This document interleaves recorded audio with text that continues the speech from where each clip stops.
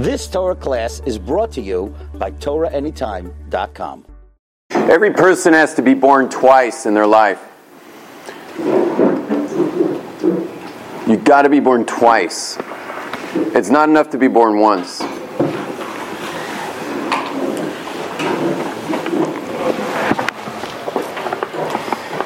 Each one of us was born into circumstances, a home, a family, a community, ways things were done. There were things that were done right and beautifully, and there's things that were done wrong and ugly. As we were these little children, we grew up in these homes, and we were like Play-Doh. We were shaped, sculpted by these experiences. But we were sculpted by these experiences with no one to talk to about it. Meaning, if you as an adult today went through a difficult experience today, you're smart enough to know that you call a friend, talk to your wife, speak it out with someone, a chavrusa. How many of us have sat with a chavrusa and said, before we start learning, can I just get this out? Because as adults, we know when you let it out, it goes out. But we were all shaped as children. In homes and circumstances, as I said before, some of it was healthy, but some of it was not so healthy. And especially if you're a child or a descendant of a Holocaust survivor, of people who were tortured and went through hell, because the human nature of a person who goes through hell is that they disassociate. They disassociate with themselves. It's the only way to survive difficulty. But when you disassociate with yourself because you're stuck in an airplane that the AC went off and they're having trouble with the plane, you're sitting there for 2 hours, you'll disassociate, but you'll reassociate once the thing starts taxing. But from the torture of those years, the disassociation for many was total. And when they got back, in order to make a victory over Hitler, Ymach Shemo v'Zichroy, they rebuilt Yiddishkeit for us. And we owe them that, but on the other hand, the sense of I, associating with an I, that you have an I inside yourself, for many of them it was gone. And so there are whole generations of people who were raised without full expressions of love. Full expressions of love.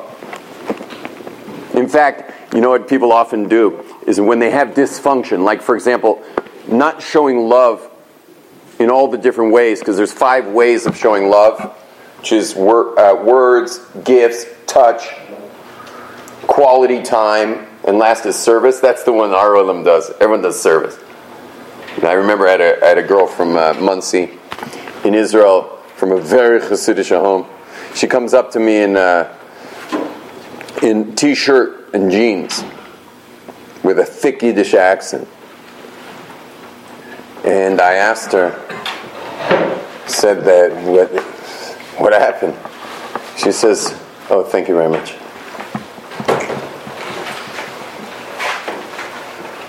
You can just set it up right here. So I asked her, what happened? She said, my mother never said I love you. And so, about a year later, I was teaching the Possible You Seminar. I run the Possible You Seminar. That's actually why I'm in Monsey right now. We have a men's seminar coming up this Sunday, and a women's seminar coming up Monday. And it's something that all of you should think very, very seriously about.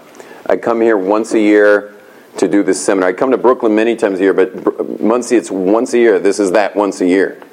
It's Sunday noon till 10 p.m. It's Monday from 7 to 11 p.m. Tuesday and Wednesday from 7 to 11. All non-work hours. Sunday, Monday, Tuesday, Wednesday. And we'll spend 24 hours together doing super intensive work. But anyway, I was running a seminar in, the women's seminar is 10 a.m. to 4 p.m. every day, starting Monday. So the women's is Monday, Tuesday, Wednesday, Thursday, from 10 a.m. till 4 p.m. They're on 6 hours a day, and the men are on 10 hours the first day. There are breaks. Mincha. And then there's 4 hours a night after work. And then Thursday I fly to Eretz Yisrael. I land Erev Tisha B'Av, and we have an all-night food meditation in my house. Where every year on Tisha B'Av we do an all-night food Sorry, did I say Tisha B'Av?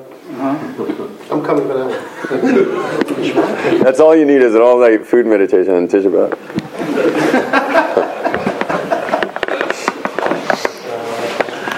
Anyway, but you can invite people to that. People are coming over around 9 p.m. after their meals for the experience.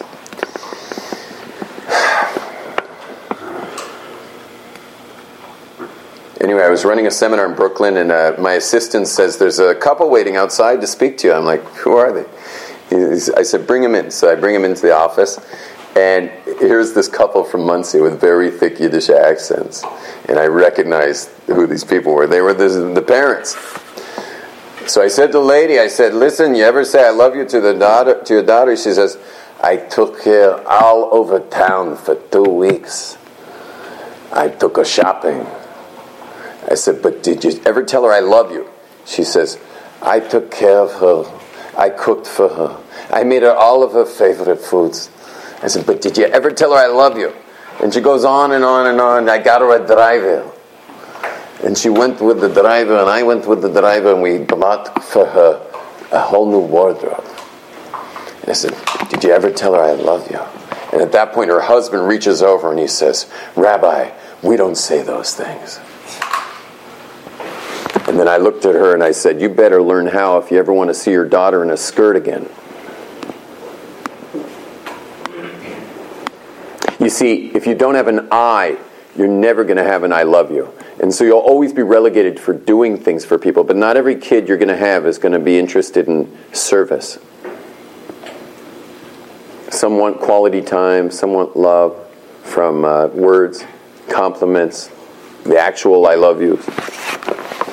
But it's interesting what we do is I work a lot in very Hasidic situations. And what we do is whenever there's dysfunction, we turn it into our hashkafa. So they've created a hashkafa. We don't say that.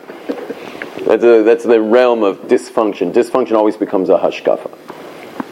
We turn it into some kind of tzidkis, a derech.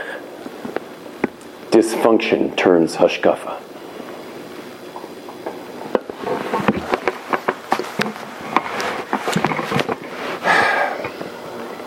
We all have to be born twice in our lives. We're born into a situation where we didn't get it out. We hold it in. All of us who have children, we know they've come home from school with those big eyes. And you know something happened that day. But they're not talking. You can't pry it out of them with a crowbar. They're not talking. And they hold it in. And you want to know what's going on? I'll tell you exactly what's going on inside those big eyes of your kid. He's taking what happened outside of him and he is internalizing it as who he is.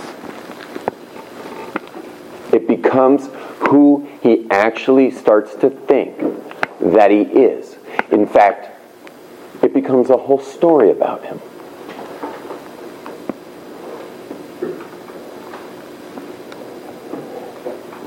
And so a kid who was left in shul by a father who was a little busy, more than once, might have a thought of being worthless, unimportant, not special, doesn't matter. We're sitting up close, anyone who comes late. Can you guys mind sitting up close, please? Please. Pretty, please. Just a little closer, please. As close as you can. This whole inner space, there's great space here. I don't bite.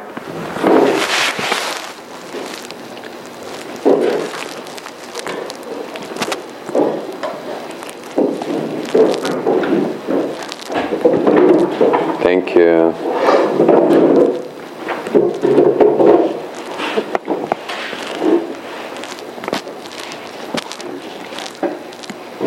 And so what happens is We develop a belief about ourselves. It becomes our life story. It becomes how we actually see the world. Because there's a world out there, but you're experiencing your world through lenses. And you're wearing the lens of your story.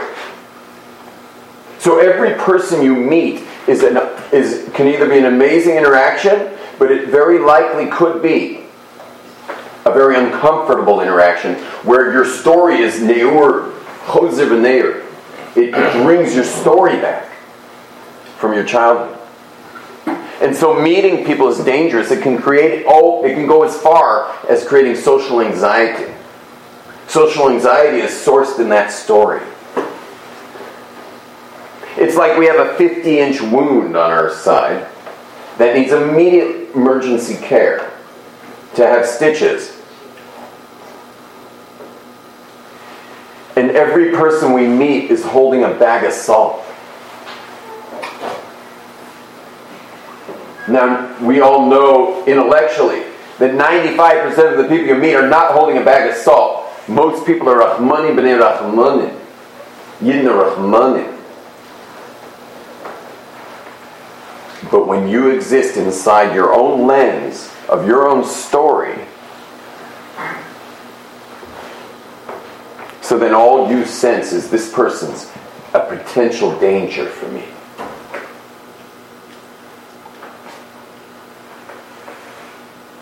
And it's not just that, but we work vibrationally. People have a vibration. And when you develop a vibration of stay away, well, people will stay away without you having to say anything.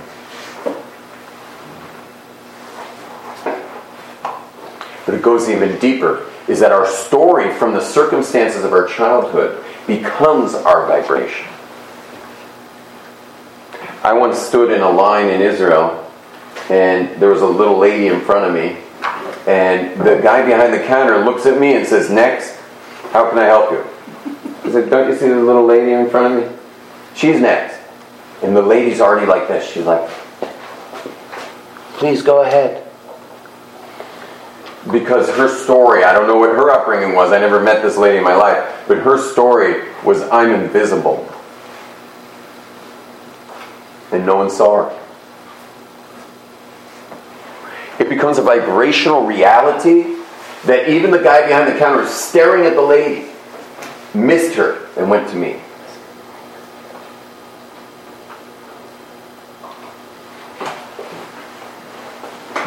Now, I wish it were just our story that was of issue.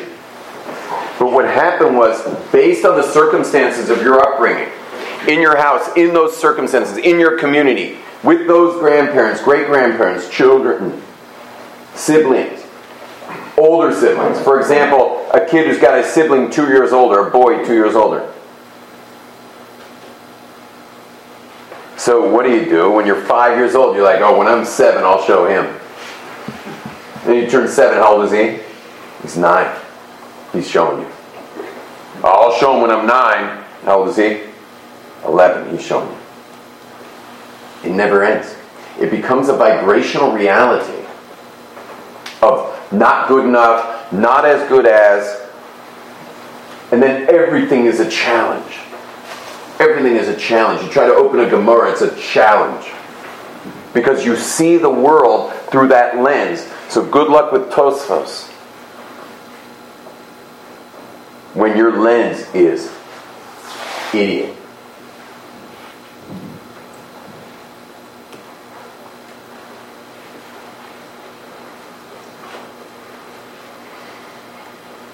But it would be dealable, maybe dealable, if you only had that story from your upbringing. If it was only that story, maybe that would be dealable. But it gets much worse. It's because whatever your story is from your upbringing, you had to create a separate story about you that you would show the world so that no one would ever know about the 50-inch wound. And so instead of getting stitches for that wound, we put a Band-Aid. a little butterfly bandit to hold it together. For example, that guy who saw himself as an idiot growing up with all these older brothers will become what's called a hacker in shul, or a know-it-all, or a guy who always has to be right. You create a separate cover-up story about yourself, a separate narrative about who you are that becomes your personality.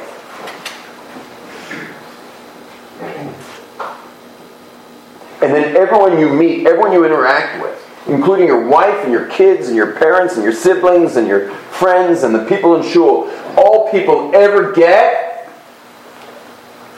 is some cover-up personality move, like you're playing chess and the king was about to get checkmated. And so you moved around your chess pieces to make some kind of personality move to ultimately protect yourself from your story.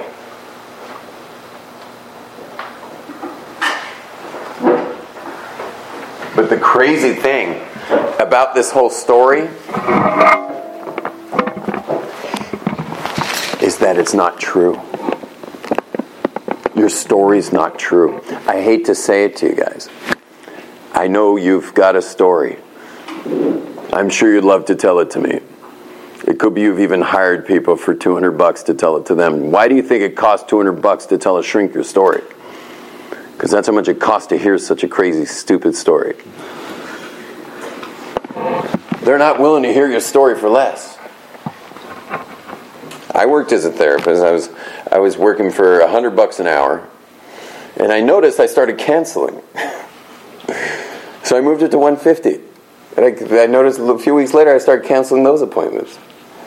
So I finally switched it to $200. I noticed I stopped canceling at $200. I mean, you basically have to pay me $200 to hear your story. Because the story's not true. If it were true, it'd be amazing. Like I'd pay you $200 for something true.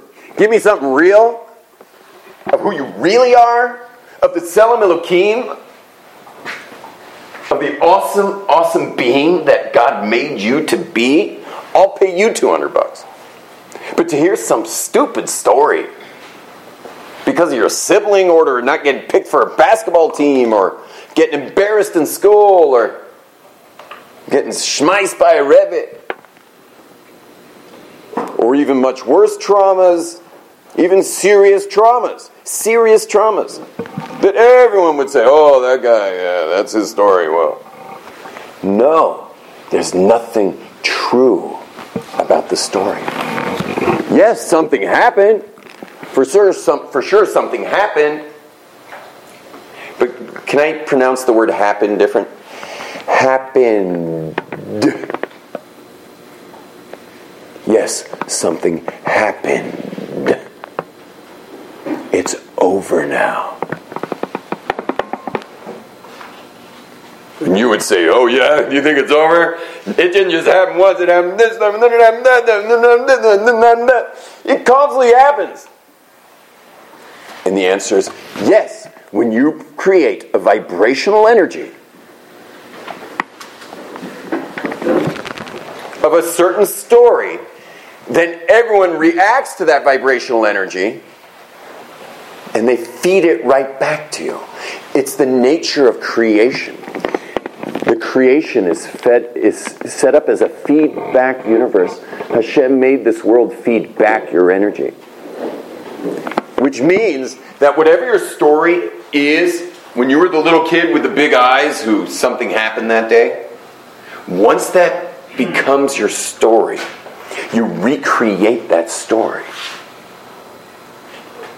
And everybody cannot help it. It's almost like you yourself are abusive because you're sucking everyone into your story. So people who would normally be nice could be abusive just because you have a story of being a victim. Someone with a story of being a victim will pull out the spectrum of behavior called abuse from someone who would never abuse somebody. But someone with the word victim as their story. can pull abuse out of the nicest person. They will get a ticket every time they're pulled over. Every time.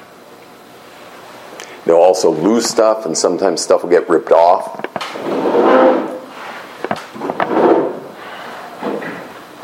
And it's all their vibrational energy.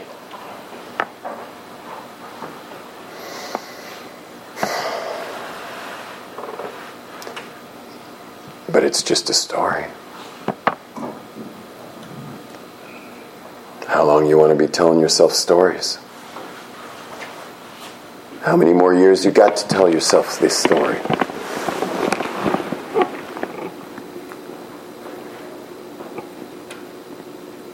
You like the story so much. It's such an interesting story. It's such an inspiring story.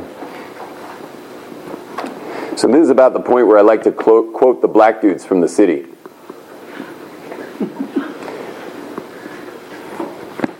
Ain't nobody got time for that.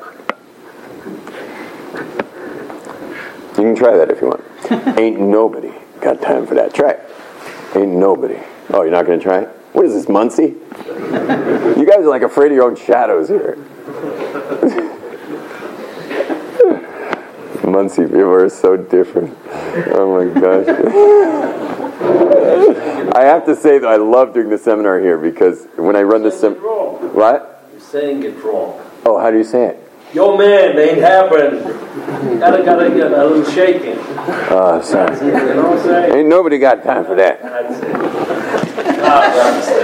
I like saying it because the last word is D-A-T. Yeah. And nobody got time for that. So, you don't have time for that. Your wife has definitely no time for that. This woman, your wife, was raised as a little girl, and she dreamt of being a Kala her entire life. She just wanted to be a Kala her whole life. And that some man would take her away and take care of her and be her husband.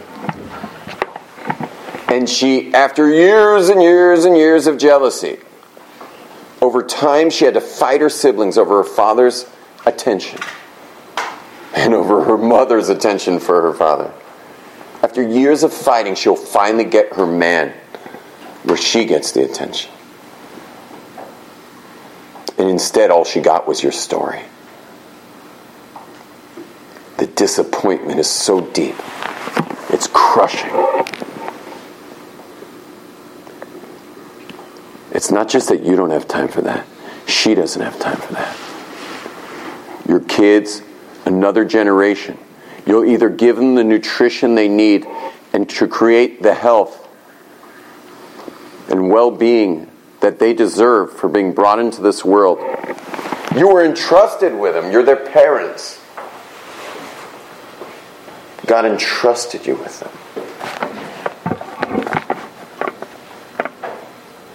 But instead, what they get is their story. And the wild thing is, when do you think most people's stories ended? When do you think most people's story, once the story was properly in place, how old do you think, what do you guys say? What do you think the average kid is once his basic story for the rest of his life is in place? How old would you say? What would you guess? 9. 9. Mine was 10. 6. Many people 4. Depending how dangerous the house was, it might have been 3. And then, of course, there's some really horrifying situations that are even younger. And so I want to ask you a question. When my father calls me, and I pick up my phone, can I borrow a phone? You got a phone for me? Someone give it. Okay.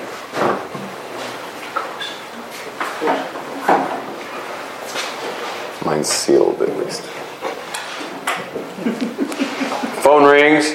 Ring, ring, ring, ring. Let's just say this is before caller ID, because if I saw my father on caller ID, I wouldn't pick it up.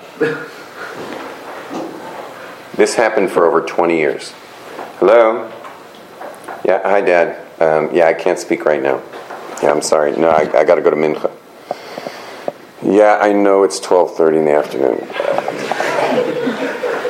I gotta go. Bye. Over 20 years it was like that. You know what I call that? I call that orphaning. You know what orphaning is?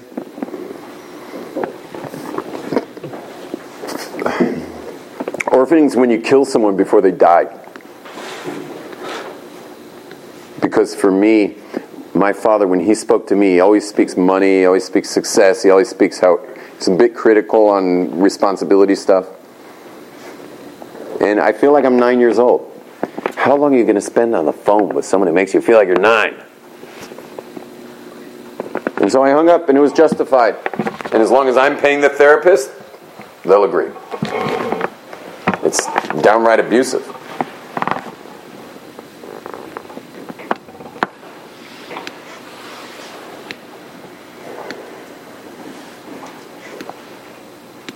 But I want to ask you guys, when I was 33 years old, hanging up the phone with my father, who made me feel like I was a six-year-old little boy, how old was I when I hung up the phone? 33 or 6? 6. I was running a company. I was speaking internationally. I was a father with a bunch of kids. 6 years old. Because when you're living from your story, when your life generates from the story, you're 6. And these types of interactions are happening at work, and they're happening in your marriage, and they're happening in your parenting.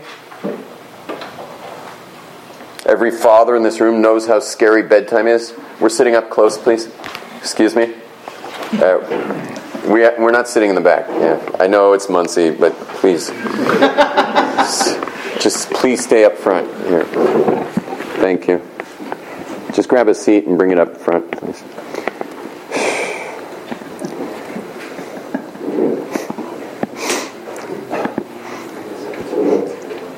I said that I actually love Muncie because when we do the seminar work, I find that the more distant or cold, the more warmth inside when you get in.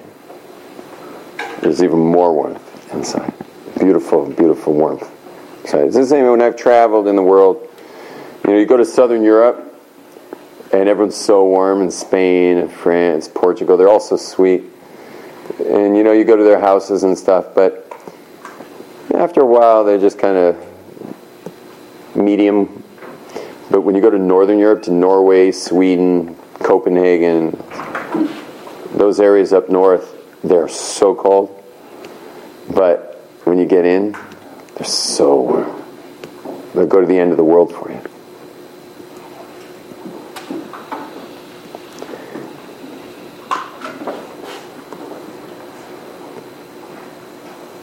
When we ask for a certain amount of money for a job we want to have, or a product we're selling, or a deal we're making where it's going to be how much you're going to get, what will be your cut,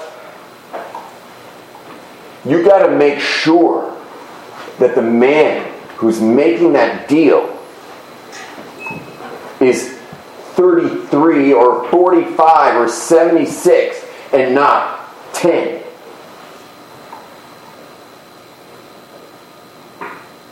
I tell the men all the time when they come to my seminar, I say they're a little reluctant to slide their card for, hundreds of dollars, but I tell them, like the ones who look more reluctant, I tell them, I promise you it's going to pay for itself by day 4. And he says, you mean I'll have that many tools? I'm like, no. The amount of money you will have made when you stop letting a 9-year-old run your business by day 4. You will have made way more than the price of this.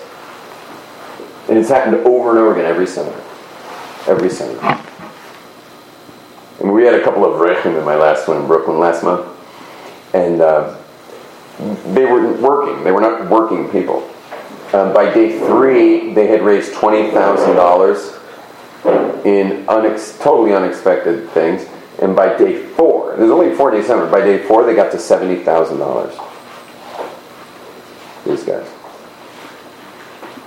I just had a guy in Israel, he did the seminar. He went from $10,000 and basically a failing eyeglass company, a storefront. And within a month after the seminar, he was at 80,000 shekels. And he went from 10 to 80, had an 80% growth in 1 month. And he just came back to do the seminar because he's thinking he loves it so much that he wants to become a coach. We have coaches. So he wants to coach it. They're life coaches who work there. So he wants to learn to coach. But he had to do the seminar again. He doesn't really understand it quite yet. So he comes in again. By the 4th day, he landed a 5 million shekel investment. 5 million shekel investment. And then he takes, and the guy comes, not only gives him the investment, he gets 2 tickets to China, the guy's coming with him to China. And you know what he does? He says that he used to be, one of his strategies, remember I talked about the Band-Aid? One of his Band-Aids was to bulldoze everybody. He bulldozes. And it turns out the week that the guy got the tickets for China, his parents are coming into Israel. And he's going to have to leave his wife and kids for 2 weeks. You know what he did? He went to everybody, including all his children. He said to little kids, he says, if you want me to stay, I'll stay. I will give this all up for you. He called his parents and said, listen, I've got an opportunity of a lifetime to go to China, but I know you're flying to Israel. If you want me to stay, I'll let this go. He said to his wife, they were blown away. This guy's a bulldozer. And he suddenly parked his bulldozer and he became human.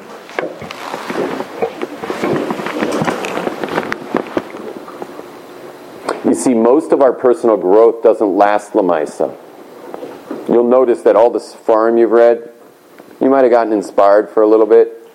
You might have had a bit of a hiatus for a couple days, maybe a couple weeks.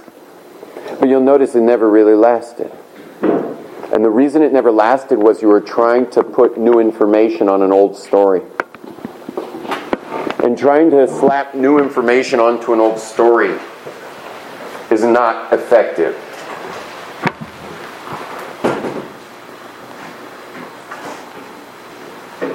And now comes the Musar. I hate to be so strong, but you all seem like firm Yidden. And I know I'm Hasidish and shouldn't say such strong Musar, but I'm going to say something strong.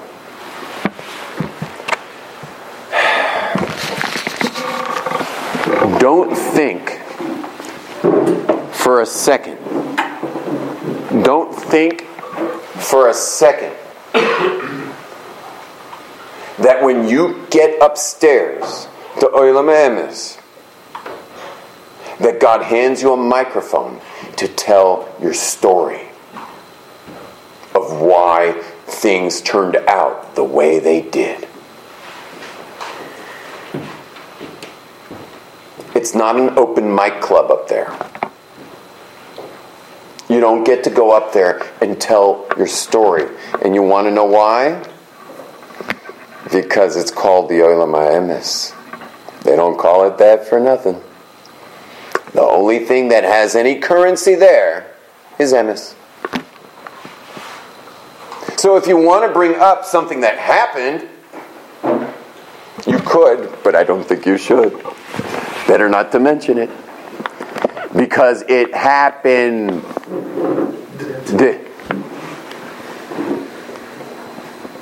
Thanks, I'm starting to get some life out of you guys. Let's try it together. It happened. It's like those guys who say Echad, as if it has a shva under the dalet. It happened. And so you could get upstairs, as most people do. The majority of human beings will get upstairs and they will have a massive, massive litany of allegations. Mostly about their relationship to their wife. The rest about their relationship to their children.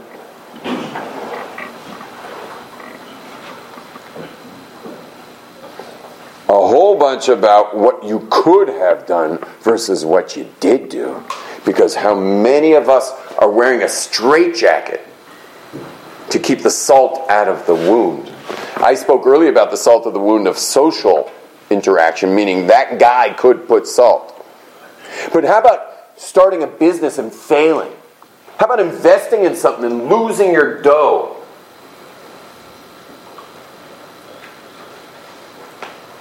It's a 50-stitch wound called failure. And every single endeavor you'll ever try will have salt on it. And so what will happen if you're like most people is you won't bother. Hey, where's my guitar? I brought a guitar, but you guys want to do a little kumsitz after? Yeah? Sing some nigunim? Why am I thinking my guitar? So I play a Taylor guitar, but I have a really nice Taylor in Israel.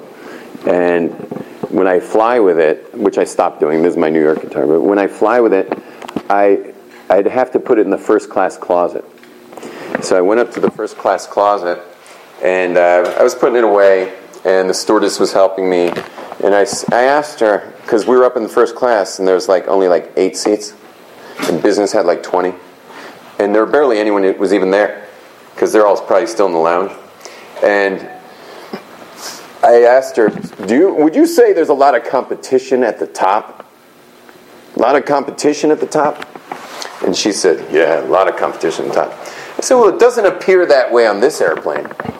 I said, it's practically empty up here. And there's only 8 seats, even if there were people up there. 20 in business. And then I said, go look what's going on down there. We walked a little further to look at Coach. It was like a jungle. Don't forget, this is El Al.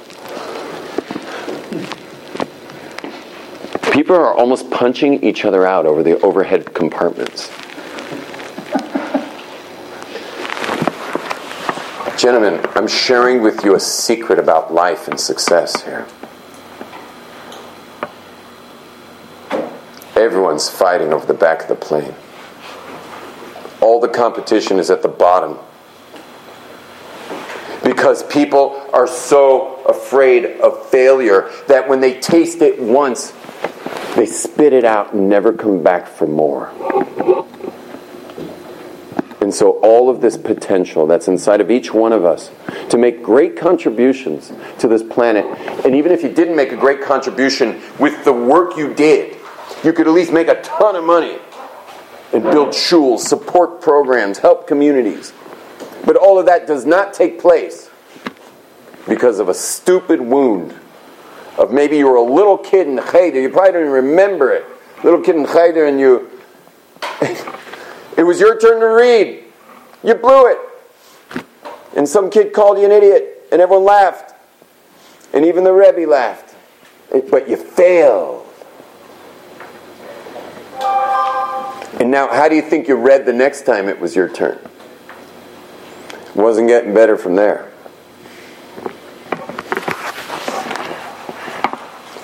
The people in first class have learned to chew on the fat of failure.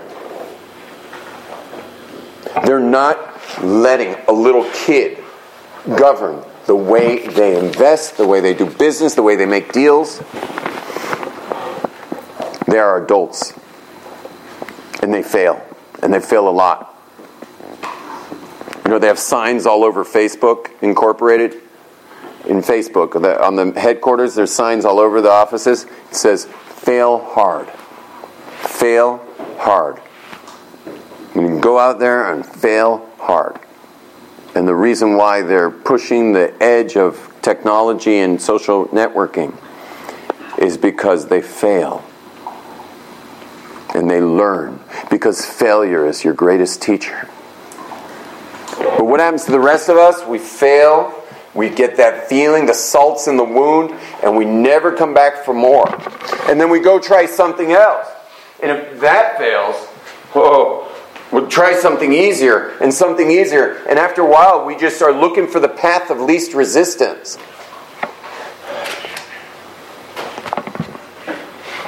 There's a story, you probably know this famous fable of a king who's walking through the forest with his men, his soldiers, and and he sees that there are targets with arrows right in the bullseye. Exactly in the bullseye. One after the other after the other. So he tells them, go, men, find this archer. Bring him to me. And they find the archer and they bring him to the king, and the king asks him, what's your secret? How do you do this? And the archer says, it's very simple. I pull back my arrow, I point it at the tree, I release my arrow, and then I take my paintbrush and I paint a target around it.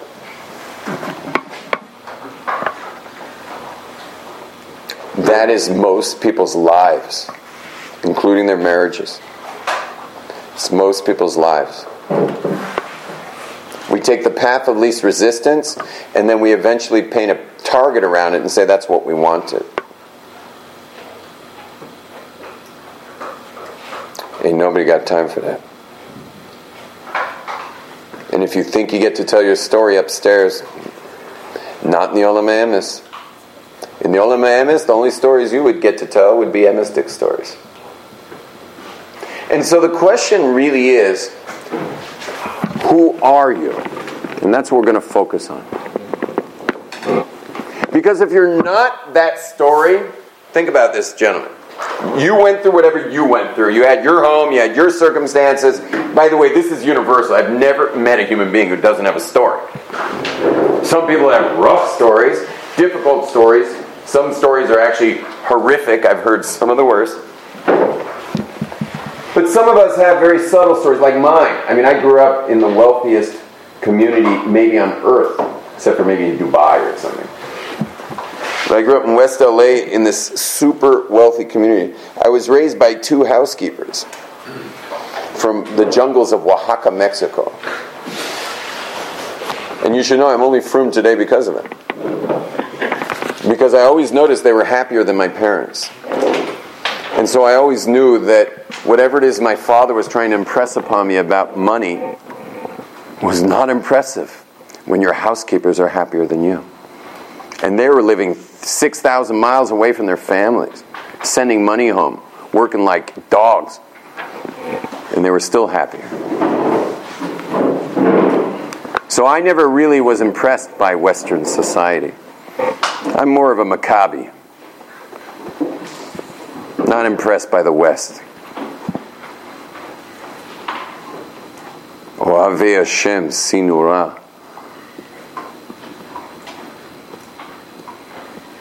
But why am I telling you about my upbringing?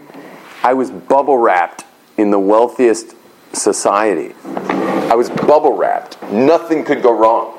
There wasn't a pedophile for 9 zip codes. We had no rules. There was no rules at all. Like, I could come back, when I was 10 years old, 11 years old, I'd come back at 11, 12, 1, 2 in the morning.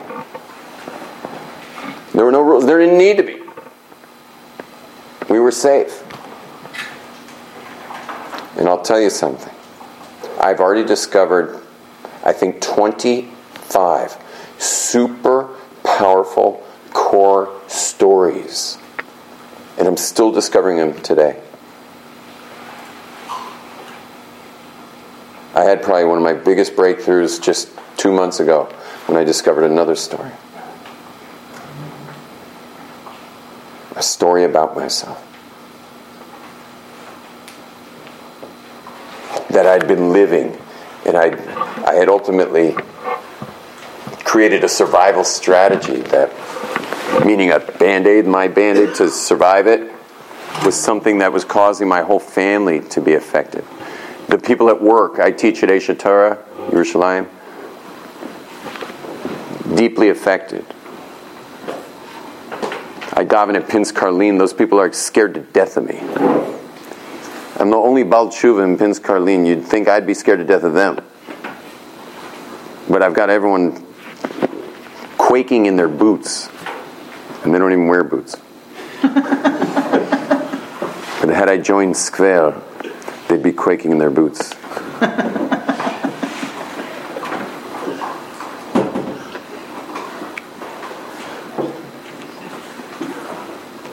And I didn't even know it was there.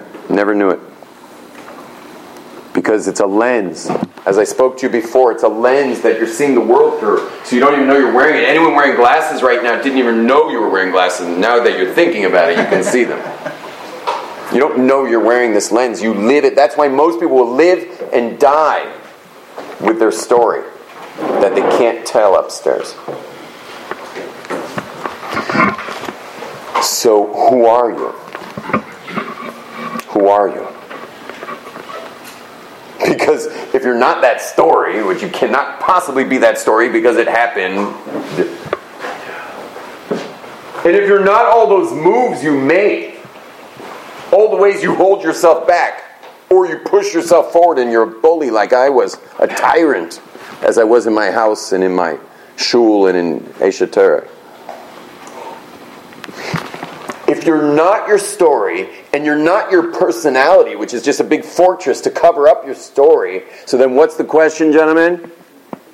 Who are you? Who are you? He said the possible you. That's why the program's actually called the possible you. Who are you?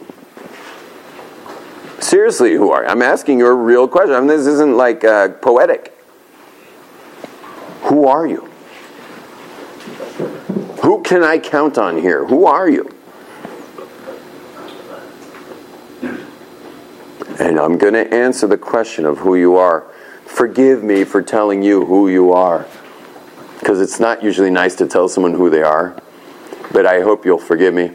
You are awesome. You're created B'Tselem Elokim. You're created in the image of the Creator of heaven and earth. Now, of course, the Creator doesn't have an image.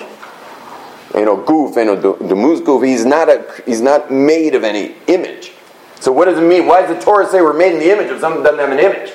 And the answer is that we're made. What does it mean you're made in the image of God? You're made in the image of the 10 spheros that He created the world with. The entire nuclear power plant of creation's inside of you.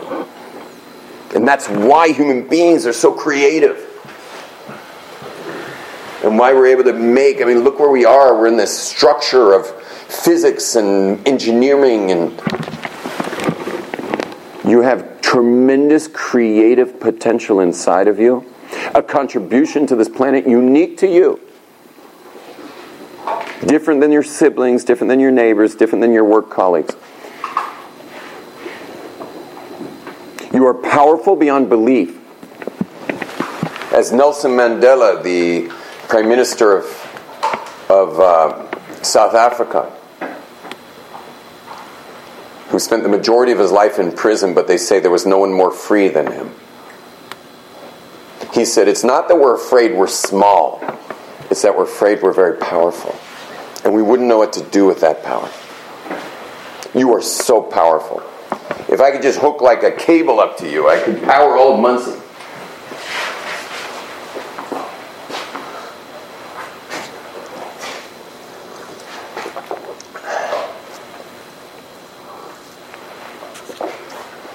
And you want to know something else?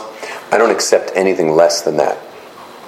And what do I mean by that? I'm not saying you have to live up to anything for me. I don't care how you live. You can go right back to living the way you were living. I'll always see you as awesome.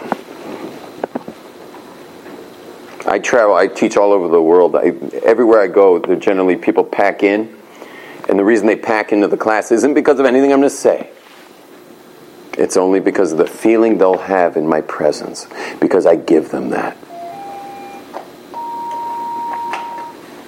Because when you work through your garbage, suddenly you give everyone their Tselem Elokim.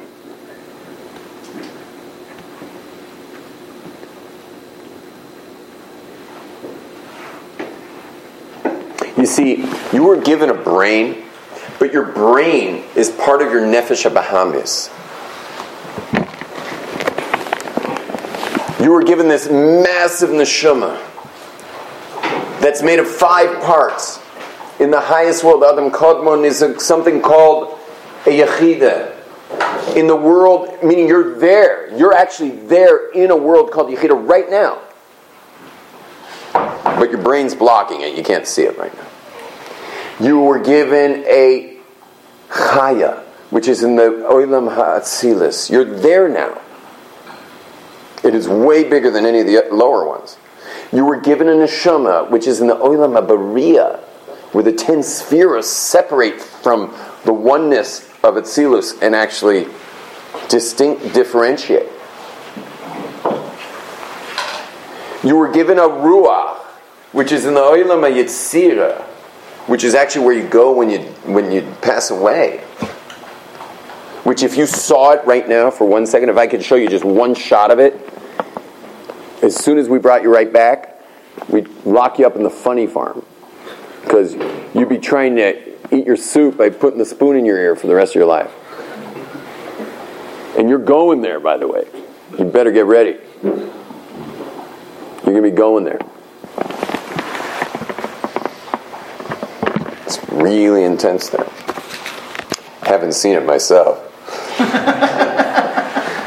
But I know a little bit about it. It's intense.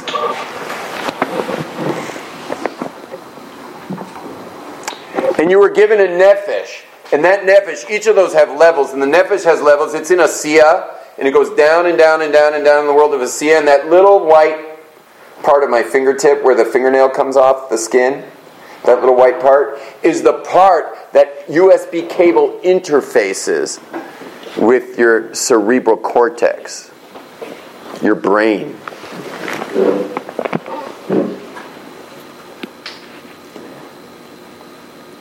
But you've been kidnapped because your neshama's been eclipsed by the brain.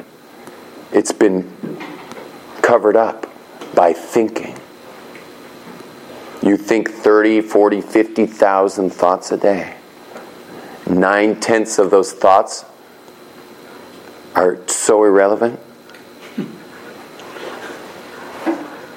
And if you're a smart person, one of these intellectual types, 9.9 of those thoughts are irrelevant.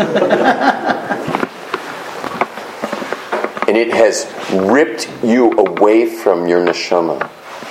Because your mind is not your brain, not your neshama. It interfaces with it. Because your mind reports to it. Your mind reports to you, your awareness. You are not your mind. You are your neshama. And your mind reports, like right now it's reporting the words I'm saying are going in there. It's reporting that you're wearing clothes that are sheltering you, keeping you warm. The chair is supporting you. Your mind can compute those facts, but your mind reports to your neshama. You are neshama. And you are awesome.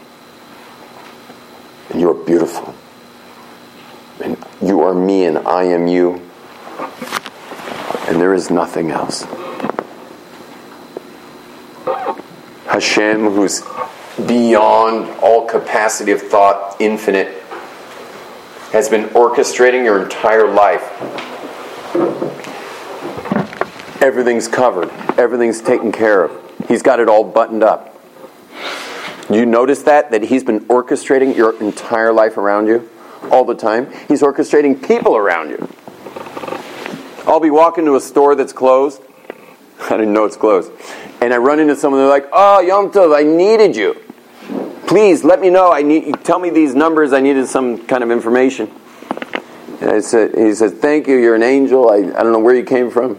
And then I walk another 20 feet to a store that's closed. Now, I thought I had free will. I thought it was free will trying to get to a store. But what was really going on was I was being orchestrated around this guy's life. All of us are being orchestrated by the Creator. You don't have to worry about it. You just do your best and He does the rest. I have another saying I like is, today's the day you were worrying about yesterday. So far, so good. When we're worrying about the future, it's a joke. It's more of your brain, because your brain goes everywhere but now. Your brain, all of the filters are all from when? The past. The way you filter the world is all from the past. Then your brain moves to the future. How am I going to deal with this? How am I going to do that? Chasanas, mortgage, work, health. What's going to be with the kids? When you get to here, right now, gentlemen, to the awareness that is you. Everyone take your hands up for a sec. Go like this. Everyone just go like this. Okay, and you're going to say this. I'm the awareness of my thinking. I'm the awareness of my thinking. Hey, now you guys are starting to cooperate. You didn't, but everyone else did. Ready? Come on. Let's go. Hands up. Come on, do it. Ready? Together. I'm the awareness of my thinking. Say, I'm not my thinking. My thinking reports to me.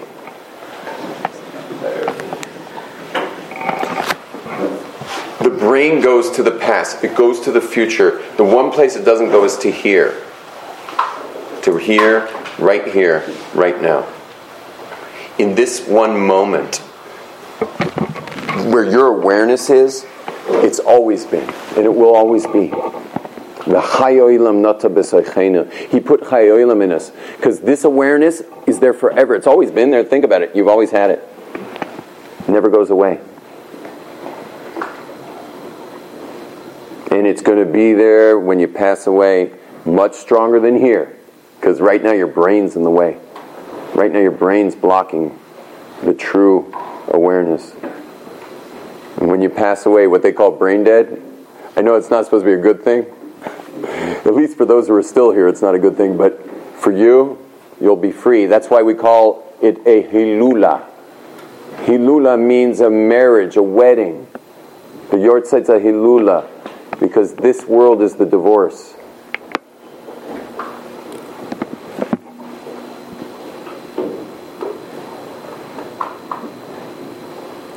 So who you really are is awesome. You're amazing. And so I'd like to lead you guys, if we have a light switch, I'd like to lead you in a little deeper experience. Just to play for you one song. You guys open to that? Play for you one song and get you in touch a little more. Okay. I'm just letting you know that we do have limited space because Baruch Hashem, the sign-ups have been overwhelming for the seminar on Sunday. But every single time I've done the seminar in Muncie, I've always taught here in this shul on the Thursday before. Yeah, turn off some and then get ready for all. Oh, you don't have all? Oh, really? Oh, man. Yeah, go. So, but turn that one back on so we have some light too. So I always teach this class on Thursday night, and there's always been individuals in this class on Thursday night before I run the seminar on Sunday who said, darn it, I'm going to do the work. So I want each of you, even though I'm not speaking to you personally, I can speak to you a bit later, though I have a meeting at 11 tonight, but that consider this a personal invitation to do the deepest work of your life. It literally transforms your life. Anyone who knows anyone who's done this work knows that it actually transforms your life. Don't wait. I come here once a year. And you know what happens every time I leave? I get like 5 months worth of emails saying, when are you coming back to Muncie? You blew away my friend. He's totally different. And I'm like, I have no idea when I'm coming back to Muncie. I don't even plan them. I wait till some macher plans it for me.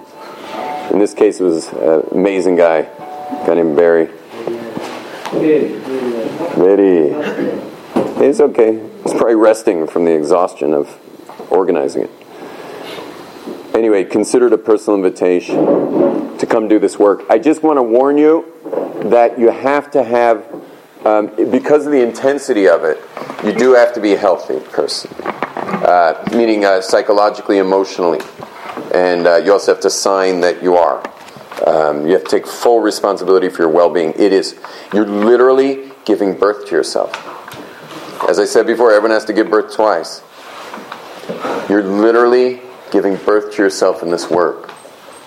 It's not easy. It's going to be one of the hardest times. It's beautiful. We laugh. We cry. We all get to know each other better than you ever got to know anybody. And don't worry about, by the way, don't worry about knowing people there. Everyone always comes up there, what if I know somebody there? You know what I did once? I did it in the 5 towns because I got enough people saying, like, can you do it out of town? So I did one in the 5 towns, just in an obscure mansion, so that, so the people who were like mashgichim and like high-level people who just don't want to show up in such a thing with the people in Borough Park. Well, guess what happened?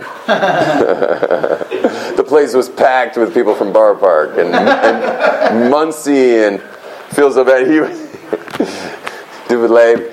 By the way, anyone, if I have any graduates in the room, they can tell you about the seminar. I don't know if you, because for me it's like, I don't want to be in sales, but David Leib, raise your hand, David Leib. You don't want to raise your hand? Okay. Thank you very much for all your courage. I'm sorry for pointing out. No, there's a level of confidentiality. It's just that he raised his hand when I mentioned the word 5 towns. So, by the way, it's a high-level confidentiality. Nothing leaves the room. Whatever is shared in there stays in there. And don't think you have to share. I once had a menahel of the biggest Talmud Torah in Borough Park. He sat there with a hat, gartel, the whole time, arms crossed, and he stared at me with this icy stare for hours and hours. And he didn't open his mouth the whole seminar. Everyone has chavrusas, he wouldn't talk to his chavrus.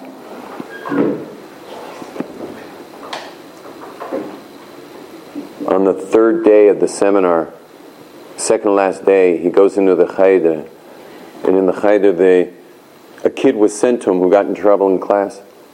And he comes in, like usual, scared to death of the principal. And the principal's sitting there and talking to him and asking him what happened, what happened in the class. And all of a sudden, the kid bursts out crying. It never happened in his career. He gets out of his chair, he comes around, sits next to the little boy, picks the little boy up on his lap and holds him. And he cries and cries. And eventually he starts talking about things that were going on in his home. Nothing to do with Cheder. And he asked this kid, would you like to come back in 3 days? The kid's like... An hour later, another kid came in, got in trouble in class, burst out crying. It kept going like this throughout the day. He comes in that night to the possible you, and he sat there again. For hours. Didn't say a word to us. Comes back the last day of the seminar. He goes first to the cheder, and in the cheder the same thing happens the whole next day. He comes back to us that night, and then he finally opened his mouth. He said, Rabbi Glazer, I don't know what you're doing here, but something's transformed inside of me. Something vibrationally has shifted, and I did not participate. I was just in the room. I called him half a year later. He says, I took my desk, I put it against the window. I now sit at a little round table with the children. I sit with the kids.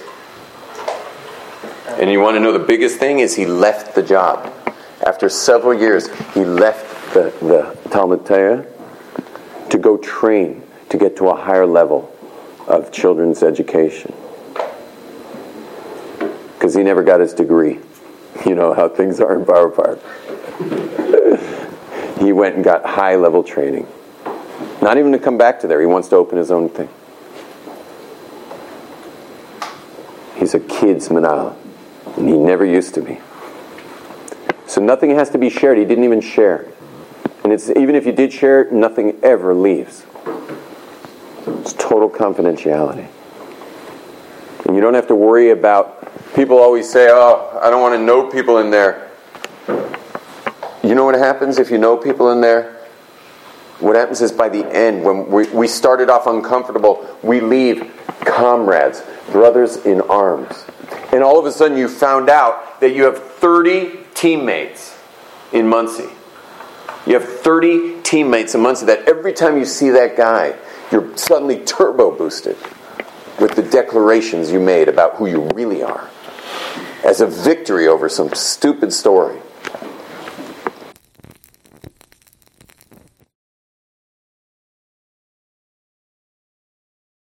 You've You've just experienced another Torah class brought to you by TorahAnytime.com.